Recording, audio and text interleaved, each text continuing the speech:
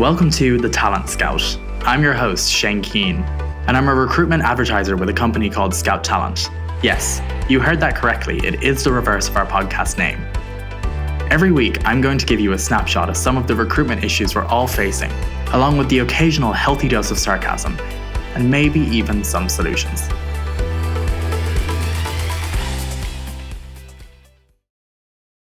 Have you ever had a friend or someone in your life break an appliance in their house and say something along the lines of, "I don't need to hire a professional, I can fix it myself"? When I'm in that scenario, I'm always internally screaming, "Please just call a professional and don't make this worse." If you can't empathize with what I'm saying, then odds are you might be the friend that won't call a professional and could be making things worse.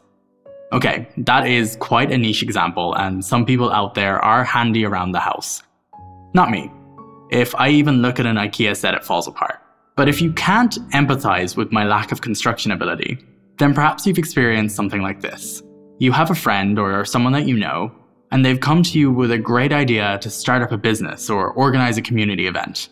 You run through the plans with them, and to your horror, you become increasingly aware that they are going to cover everything from sales to accounting to marketing. Now that sounds like an absolute mess to me. And if it doesn't horrify you, it should.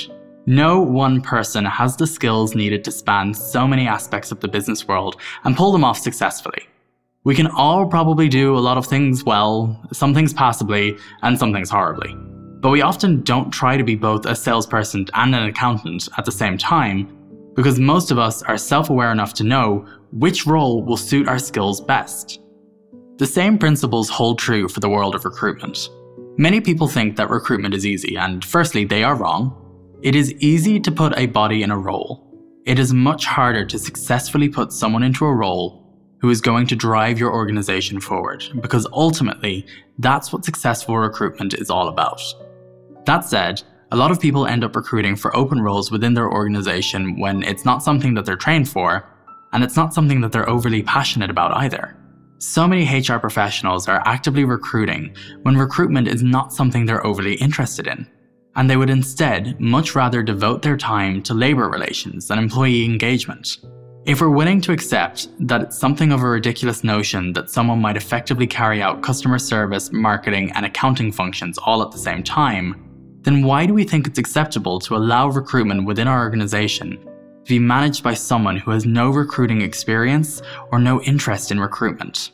Recruitment within an organization is a function that can often hide behind smoke and mirrors. If open roles are getting filled in a timely manner, then most people won't probe too deeply into how their recruitment function is actually operating. However, successful recruitment dictates who becomes a part of your team, and over time, by default, how successful that team is. Which means that successes or failures of your people should be the metric used to measure successful recruitment. What I'm trying to get at with this now long-winded analogy is that if you're trying to figure out how successful your recruitment efforts are, then you need to ask yourself a couple of questions. First, how many people that we hire leave during their probation or onboarding period? If this number is high, then there is something wrong with your recruitment process.